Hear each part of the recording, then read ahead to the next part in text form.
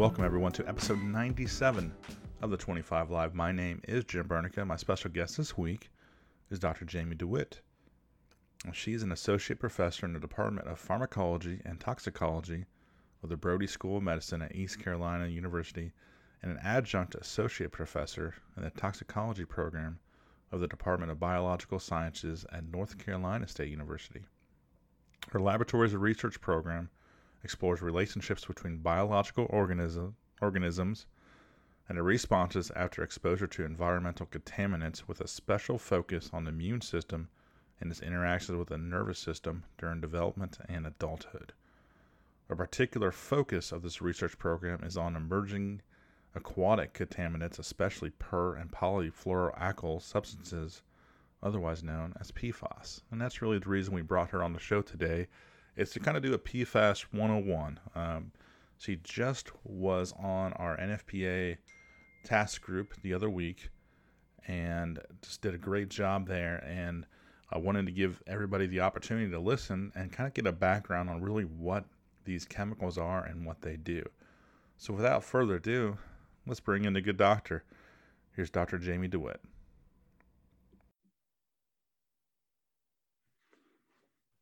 All right. Welcome to the show, Dr. DeWitt. How are you? Doing pretty good for a Monday. How about you? It is Monday, but it's good Monday. Because I'm done with work now for a little bit, like 9 shifts. I'm envious. I might try to grow this amazing beard that I had before back out. Hey, facial hair is hip and in style, right? Yes, because that is clearly me. Yes, everybody who knows me, hip. No, so we'll jump right into it. What exactly is a toxicologist? Well, the old school definition of toxicologist is somebody who studies poisons, but really that definition is much broader today, because poisons are generally things that are produced by living organisms, such as toxins from a toad or from poison ivy or snake venom, for example. I'm a toxicologist who studies human-made compounds or synthetic compounds. We call them toxicants. And I look at what these agents do to the immune system during adulthood and during development. So one of the endpoints I study is the vaccine response. And I look at how environmental contaminants, such as industrial pollutants, impact the body's ability to make antibodies to a vaccine, for example. Very nice, very nice. So another kind of definition question, what exactly is a PFAS? Well, a PFAS is just one of nearly 10,000 individual compounds that are called per- and polyfluoroalkyl substances. So PFAS is an acronym for a class of many different compounds. There's been argument over the exact definition. The Organization for Economic Cooperation and Development, or OECD, just actually released a new definition for PFAS that has made some people uncomfortable because it broadens the definition. So there should be an addition to the number of compounds that we would classify as PFAS. Basically, a PFAS is a chain of carbons, and carbons usually have hydrogen stuck to them. In the case of PFAS, the hydrogens have been removed and replaced with fluorine. And many different PFAS exist because they have different numbers of carbons and fluorines. And then they also have different functional groups attached to them. So many may be familiar with PFOA, or perfluorooctanoic acid, or PFOS, or perfluorooctane sulfonic acid. They both have 8 carbons. They both have the same number of fluorines. PFOA has a functional group that's known as a carboxylic acid, whereas PFOS has a functional group that's known as a sulfonic acid. And there can be other forms of functional groups attached to PFAS. Some PFAS might even have an oxygen in between the carbons, and these are known as perfluoroether acids if they have a carboxylic or a sulfonic acid attached to them. Gen X, for example, which has been found here in North Carolina, is a perfluoroether carboxylic acid. I am not a chemist, so it's been very challenging me challenging for me to learn some of the chemical language associated with PFAS. So then very generally, PFAS have these properties that make them special and make them really desirable for a lot of processes and products. The bond between carbon and fluorine is really strong. And I've heard that people call it the strongest bond in chemistry, which means that PFAS are really challenging to break down. They don't degrade naturally very easily. They are very durable and very stable, which is why they're used in a lot of different products and processes. They can impart stain resistance, water resistance, grease repellency, and they can be used as surfactants. So they help to mix other compounds into a solution. And as you know, they're also used in aqueous film forming foams for fire suppression activities.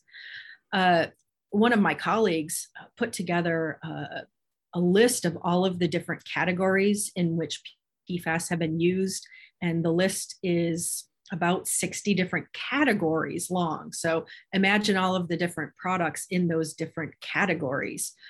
Climbing rope, bicycle chain lubricants, dental floss, cosmetics, film forming foams, and then you get into some of the more industrial applications. They're used in many different products and processes, but many of those uses really may not be essential. And we can talk about a definition for essential if you would like, but that in a nutshell. I had that on my list, actually. Great. So that's PFAS. There are many different compounds, and they're used because of the durability and the chemical properties that are desirable for various processes and products. All right. Now, you kind of mentioned already the essential, non-essential part. I know it's been highly debated regarding a lot of this NFPA stuff and our fire gear on, is this essential or not essential, these chemicals in our fire gear. So how do we define that? So I worked with some colleagues from the Global PFAS Science Panel to put together a concept for essential use for PFAS. And the study was lead authored by Professor Ian Cousins. He's a professor at Stockholm University and knows a lot about PFAS. The essential use concept definition for PFAS was actually taken from the Montreal Protocol. The Montreal Protocol was a document that helped to phase out chlorofluorocarbons or ozone depleting substances. And the basic definition of essentiality under our paradigm or under our set of guidelines was that essential means necessary for the health, safety, or functioning of society, and for which no safe alternatives are available. So essential doesn't mean great, wonderful use forever. It means it imparts some sort of a necessary function, and we don't have any substitutes for it right now. So something that would be non-essential in terms of a use for PFAS would be bicycle chain lubricants. Do PFAS make bike chain lubricants work better? We've heard from the industry, no, they just help to sell the product. I don't think profitability is necessary for the health, functioning, or safety of society. So in that case, the PFAS in the bicycle chain lubricant would not be essential. Turnout gear for firefighters has PFAS in it, and at this time, some have called that an essential use of the PFAS. I think the question is, are there alternatives that have less hazard potential than PFAS that could be used and that could impart the same set of attributes that PFAS give to that turnout gear? And I think individual cases need to be defined by decision makers, really not scientists. We've made some recommendations, but decision makers are the ones who have to actually come up with the criteria for what is essential and what is not essential. And then the question is it the chemical or is it the product? And that really gets into areas that are very confusing socially. I mean, is a Game Boy essential? I bet you a 13-year-old kid, well, probably 30 years ago, would say yes. I don't know what video games would be considered by a 13-year-old kid today. I'd still say as a 42-year-old that it's essential. Yes, my husband would agree, and I think he uses an Xbox. Yes, I don't play video games. I'm boring. it's okay. We won't judge you. Nice. So these same people that I've had to listen to talk about how there's good PFAS, there's safe PFAS. Is there, in your opinion, such a thing? Yeah, there are safe PFAS, and those are the PFAS that don't get into the environment and don't get into our bodies or don't get into the bodies of living organisms.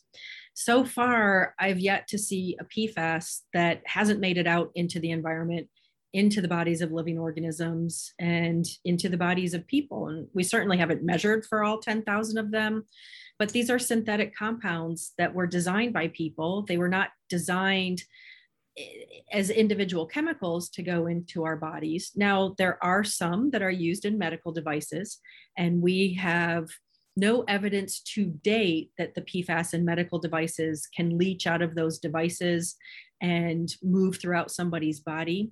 I don't know if anybody's really looked, so I don't know if this is a situation where we just don't have any evidence or we have evidence to the contrary. But as far as I know, when PFAS are used to produce devices and other products, those PFAS can escape into the environment. Sometimes they're allowably released, sometimes they're accidentally released, sometimes they're illegally released. And once a PFAS gets out into the environment, then there's the potential for widespread exposure because they're going to persist in the environment. They can travel, and many of them can bioaccumulate or get taken up by living organisms from the environment. So there really are no safe PFAS if you define them the way that I've defined them. Okay. There's a bunch of questions that just came from that, so bear with me here. First Oh, of no all, problem. how are we being exposed to these? How are we taking this stuff into our body? Well, a lot of that depends on where you live and where you work. So we have some studies to suggest that people who live in areas where PFAS has contaminated drinking water, their major source of exposure to PFAS will be from their drinking water. And there are very few technologies that can completely eliminate PFAS from drinking water. And you can't apply a technology, you can't zap water like you can with UV light or ozone to break down bacterial cell walls and kill bacteria and other pathogens. You can't do that to PFAS because UV light or ozone isn't going to break down a PFAS. Right now, the only way we have for eliminating PFAS from drinking water is filtration. So we filter them out. Well, what do you do with the filtrate then? What do you do with the collected PFAS that you filter out? That's another problem. So that PFAS has to go somewhere. It can be landfilled or incinerated, but it just shifts the problem to another location. So drinking water is a major source of exposure for many people here in the United States, especially those who live near known sites of water contamination. If you are lucky enough not to live in an area with contaminated water, then the second most likely way you're exposed is through your food. And it can be from food packaging or potentially from food that's grown with amendments that may contain PFAS. So after you flush the toilet, if you live in an area with municipal wastewater treatment, that sewage goes to a treatment facility. And sometimes those treatment facilities receive wastewaters from industry. That gets mixed into the sewage from households, and that eventually becomes a biosolid, which is sewage where the pathogenic materials have been degraded. That then becomes fertilizer that can get applied to fields. Well, water treatment facilities weren't really ever designed to break down chemicals. They were designed to make sure that we didn't ingest cholera or some sort of other pathogenic bacteria or virus. So biosolids may contain a lot of different chemicals, and we know that that is one way that PFAS contaminate soil and then can contaminate food or other crops that might get fed to cows or steer. So food packaging and then food grown in PFAS contaminated soil can be ways that people get exposed. We also know that there can be PFAS in household dust.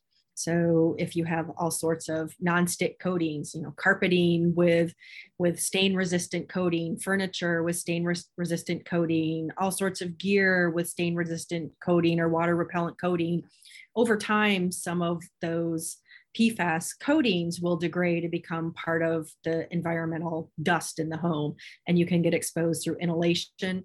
We're still developing a lot of information on those inhalation pathways. And then if you're working in an industry that uses or makes PFAS, that will be a major source of your exposure. You can get exposed dermally or through inhalation, or even a small amount of ingestion if you accidentally touch your mouth while you have contamination on your hands. That's why we don't eat or drink in the laboratory. So really, we can get exposed through all routes: inhalation, ingestion, and dermal. And there are many pathways by which we can get exposed: drinking water, food, and occupational settings. This is toxicology 101. And we teach these pathways and exposure routes to students on their very first day of class. Does that mean I get college credit hours for this? I don't know. I'll give you somebody who you can talk to here at the university. All right. There you go. All right. So you also mentioned bioaccumulation. Can you kind of talk about this? Because this is just something that I think the normal person has no idea about whatsoever. Yeah, so bioaccumulation is a process by which a chemical, for example, that's in the environment can get taken up by living organisms. And think about a fish swimming around in water that has PFAS floating around in it. That fish will be completely immersed in PFAS. They can absorb some of the PFAS through their fish skin. They might even take some of the PFAS up through their gills as they filter the water for oxygen exchange. Similarly, then, if that fish has PFAS in it, if a bear, and I don't know why I'm thinking of a bear, I was thinking of polar bear, but here in Eastern North Carolina, we have lots of black bear. If a bear eats a fish that's contaminated with PFAS, they can then take that PFAS into their body. So it's a process by which chemicals in the environment can move into the bodies of living organisms. And bioaccumulation differs from biomagnification. So biomagnification occurs when concentrations of chemicals build up in the food chain. So something like a shark that's a peak predator would have higher concentrations than a phytoplankton, which is the very first start of the food chain. Some PFAS biomagnify because they have very long biological half-lives. And that means that it takes a very long time for an initial amount ingested or absorbed to get excreted. For example, PFOA can take maybe 2 to 4 years to get eliminated, and that's half-life. So that's 2 to 4 years to eliminate half of a single exposure. If you're getting exposed day after day after day, then concentrations can build up, and we refer to that as a process of biomagnification. There are much smarter people than me who study accumulation and magnification. There's lots of math involved in it. It's, in my opinion, somewhat complicated. There'll probably be no point in my life that, I'll always have a good amount of this stuff. Just assuming from my turnout gear, the little bit of foam I used, and just constantly putting it on. Even when I'm done, it's still going to take decades for the stuff to get out of my system. Very likely. And that's also with the assumption that you're not getting exposed to anymore. So you're likely getting exposed day by day to incremental amounts of PFAS from these other sources that I mentioned, from your food or from the air in your home, depending on what materials you have in your home. So you'll take in a little bit every day. And this is one of the concerns that we as toxicologists have, is this persistence. Because PFAS don't break down, exposure will be consistent as long as there are PFAS in the environment. And because they take so long to get eliminated, your body carries around PFAS for many years. And the more a chemical hangs around in your body, the greater the likelihood it can interact with molecules in your body. And at some point, at the right concentration, those molecules of PFAS interacting with molecules in your body may send the wrong signal at the wrong time. And that's when disease can occur. So it's a matter of not only just concentration, but duration, or the amount of time that you're exposed as well. It's all great news, right? Yeah. So there have been some suggestions as to how you can eliminate PFAS from your body. Obviously, stop your exposure. No longer let yourself get exposed, because you have complete control over that. And I'm hoping that my sarcasm conveys. Give blood often.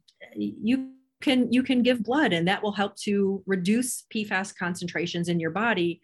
But then if you donate that blood, you're passing that blood along to somebody else who may then receive your PFAS exposure. You could start menstruating. Women tend to have lower body burdens than men, and we think that it has to do with menstruation. So if you're postmenopausal, then your concentrations may increase because you're no longer shedding blood every month. There are some folks looking at some drugs that may help to speed up the rate at which PFAS are eliminated from your body or a body. But to my knowledge, none of those have been really examined enough to make it up to a clinical trial where they actually start running it in people. You hear anecdotal comments here and then about certain drugs that might speed up the elimination of PFAS. But remember, and now we're getting back into the bathroom story again, when you eliminate, let's say when you urinate, if you have PFAS in your urine, that urine will go to either a water treatment facility or to a septic tank, and the PFAS in that urine will then make it out into the environment. So it's just this never-ending cycle of PFAS throughout the system because they don't readily degrade naturally. So happy Monday to you. We'll have a great week after this, right? Oh my gosh. I mean, it's just, that has to be, even coming from where, what you do. I mean, that's just disheartening. You're fighting a battle that you may never, ever, not in your lifetime, win. Yeah.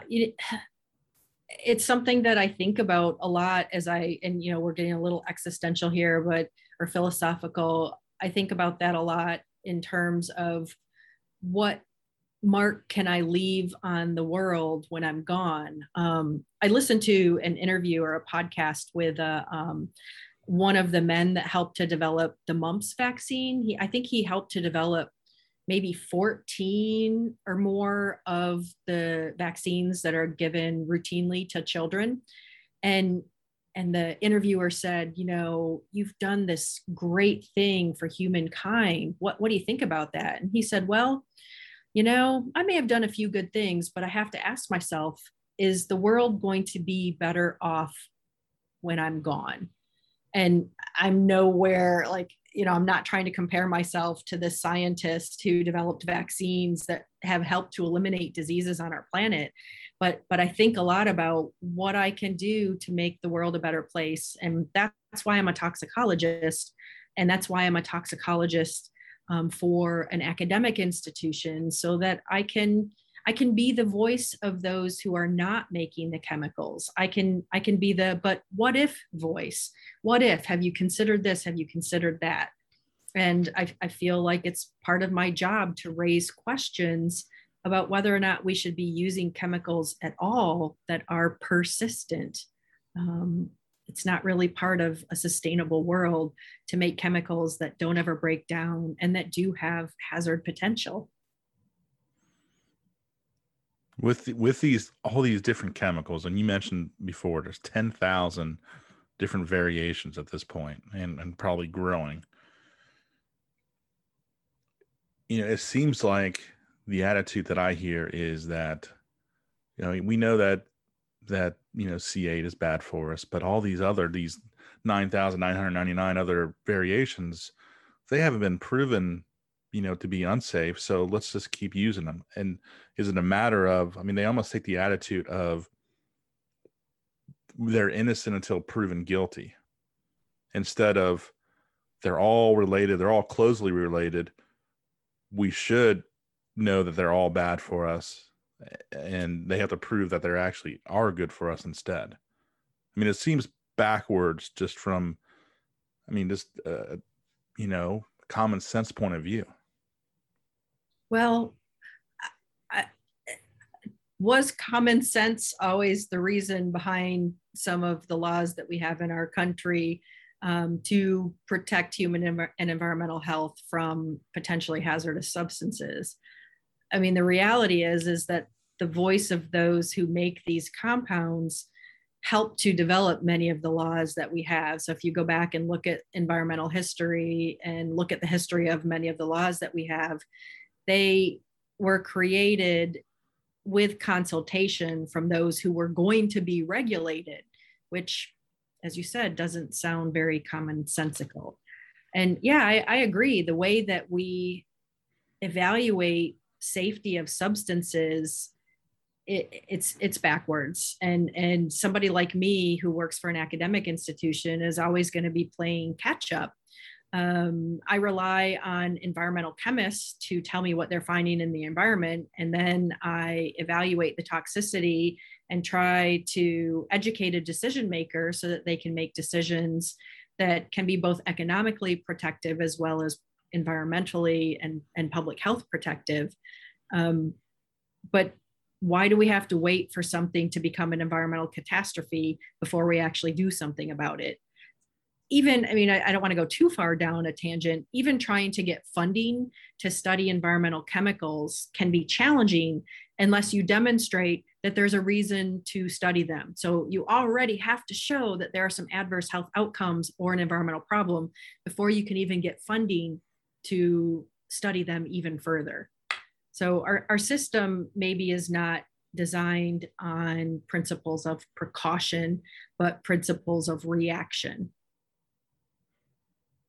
No, that makes sense. And it's disheartening as well.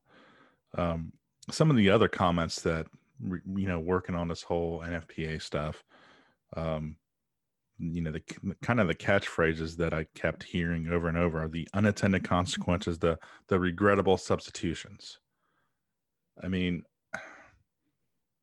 It's, I guess you don't, there's the fear of the unknown, but we know what we have now is already, killing us. So I just don't know.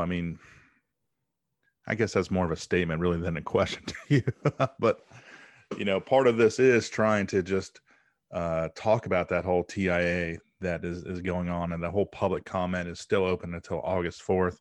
So I'll do a little plug in here to do that. This is our opportunity to try to get at least started on getting rid of these chemicals in our gear, having an alternative, because right now these manufacturers have no incentive to try to find an alternative because they're stuck within the standard of having this UV light test that has to have these PFAS chemicals. So by just removing that test, it will still have gear that has this for the time being, but it will at least be able to work on safe alternatives that we can go to in the near future. It seems like the manufacturers just want to kick things down the road, and we need to do more studies. We need to do more research. We need to just pass it on, and it'll go on and it'll never end, just like everything else we've talked about. So the plug here is go to pfasfreeppe.com. That'll give you all the information you need, and that is where you can go and actually leave a public comment. And once again, they close August 4th, and that is going to be our best chance to prove to the NFPA Standard Council that we need an alternative. We need to get rid of this. We need to start the process and not just keep kicking the can down the road. Well, and innovation can improve with economic incentives. Innovation occurs if there's an economic benefit from doing so. In this particular area, I don't know what the economic benefit would be, but there has to be. So, for example, if we talk about consumer goods, consumers can say, you know what, we don't want PFAS in our nonstick pans. We want an alternative that is safe. And now there's been an explosion of companies making nonstick coatings that are supposedly PFAS free. I don't know if that's been tested. There are no, I think, industry standards for PFAS free nonstick coatings. But innovation arises from a market need. And so what is the market for PPE, and who controls that, and who makes those decisions about what will be purchased from where? I mean, the firefighters are still going to have to get fire gear. We're not going to fight fire without it. So it's really who ends up making profit is the chemical companies. I mean, that's where it comes down to. So they have incentive to keep doing what they're doing because they already have it all set up, and they don't want to spend all the money doing the research and development on coming up with an alternative. They are absolutely choosing profit over our health. Yeah, my job as a scientist, I've been told, is not to concern myself with the economic ramifications of the outcomes of the science that I conduct in my lab. But I'm also a consumer. I also live in this world. I also, have friends and family that I care about who I don't want to get exposed. So I think at some level, we do need to think a little bit about the economic implications. And some of my colleagues have actually just recently written a paper on the cost of inaction with respect to not phasing out PFAS and how expensive it will be for our society to have these chemicals continue to exist in the environment and in our bodies. The paper talks about healthcare costs and other types of costs. And I think back to 2017, when I read an article about one of the fluoro manufacturing companies being awarded for record profits in spite of hardships that they had endured.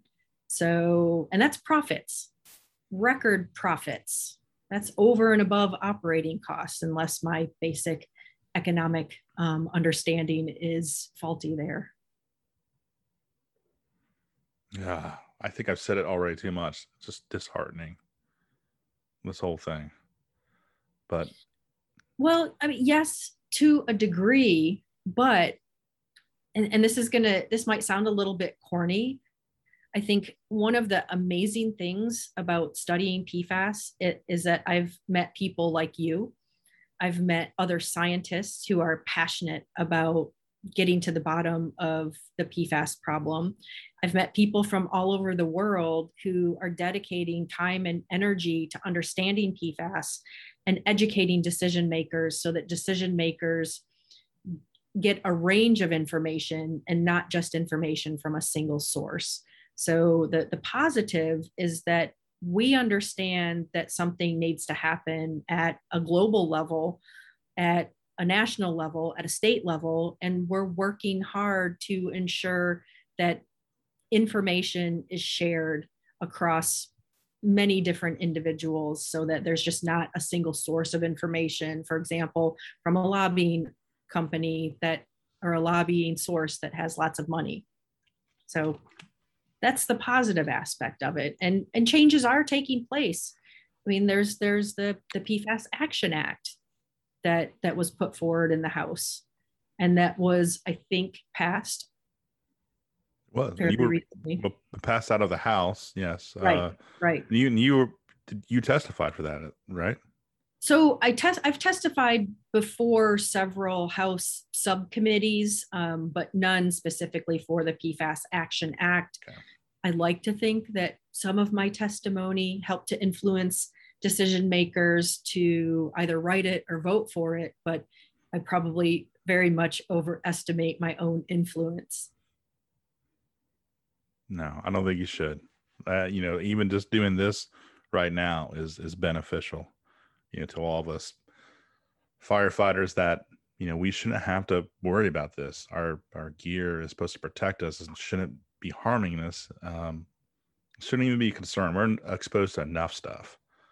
So, that's kind of my mission, is just to reduce our exposures as much as possible. And that means trying to find an alternative to this. So, with that, I know you have other meetings to get to, but I really did want to appreciate you for just jumping on and doing this kind of PFAS 101 class with us, and just educating us. Because I've had all sorts of people that talk about this, but nobody that has had the background like you to really just break it down and simplify it. Well, I appreciate that. And, as a university faculty, part of my job is education. I work very hard to educate myself because PFAS are complex, and hopefully I've simplified it to the point where it's a little more understandable, but I don't ever want to oversimplify anything. My goal is to educate. No, and you did great. Again, we're not supposed to be worried about this stuff. We should just be worried about, whatever new EMS stuff is coming out, or fire prevention, or just, techniques and training regarding helping citizens. We shouldn't have to worry about our own safety regarding our PPE. Exactly. It's the same thing when you go to your faucet to get a glass of water. You want to know that the water you're receiving from your public utility is the highest quality that they can achieve through whatever technology they have available to them. And you hope that there aren't industrial chemicals in your water. Unfortunately, the vast majority of water systems do have industrial contaminants in them, but hopefully we will develop technologies to filter them out, break them down, or prevent them from getting into the environment in the first place. And I don't want to disregard the exposures that the typical human being have to this. I mean, that's significant. I mean, my 8-year-old and 5-year-old are growing up in this world. I mean, I guess my concern in this push is just for firefighters having the additional exposures with our gear, with our foam. It seems like the foam situation is going to work out much quicker than unfortunately our gear, because we don't use foam very often. We wear our gear every day. Yeah, I mean, you brought up a very important consideration, and that is multiple pathways by which people are exposed, and those who have highest levels of exposure, such as firefighters, are the ones who we depend on to keep us safe. I mean, I'm thinking about what's going on in the western part of the country right now with all the wildfires. Those guys are crazy. I couldn't do it. You know what's ironic is when you talk to them and you know, and I say, I'm glad I don't have to, deal with that. And they're like, well, we'd rather deal with this than Ohio weather in the winter and deal with snow and ice. Like, it doesn't matter where you're at. They're like, well, I'd rather deal with this than that. But yeah, no thanks. Those guys are amazing. Yeah. I think anybody who engages in work like that to selflessly keep people safe, it's pretty amazing. Not to beat the, kumbaya drum too much, but what would we do without first responders, especially during a pandemic and during climate change events that lead to huge fires? It's true. Well, I know I've taken you already for way too much time. I appreciate everything that you're doing, just really for the world. This isn't just about firefighters. This is such a big picture. Everybody, doesn't matter where you're at. I mean, your babies are born with this stuff, in their blood. So the work that you're doing it may not end it, but it's at least starting, eventually getting rid of this stuff. Well, understanding is that first step towards action, right? Yes. So you are Dr. Jamie DeWitt. I am Jim Bernica, and we're out of time. So all you listeners out there, take care.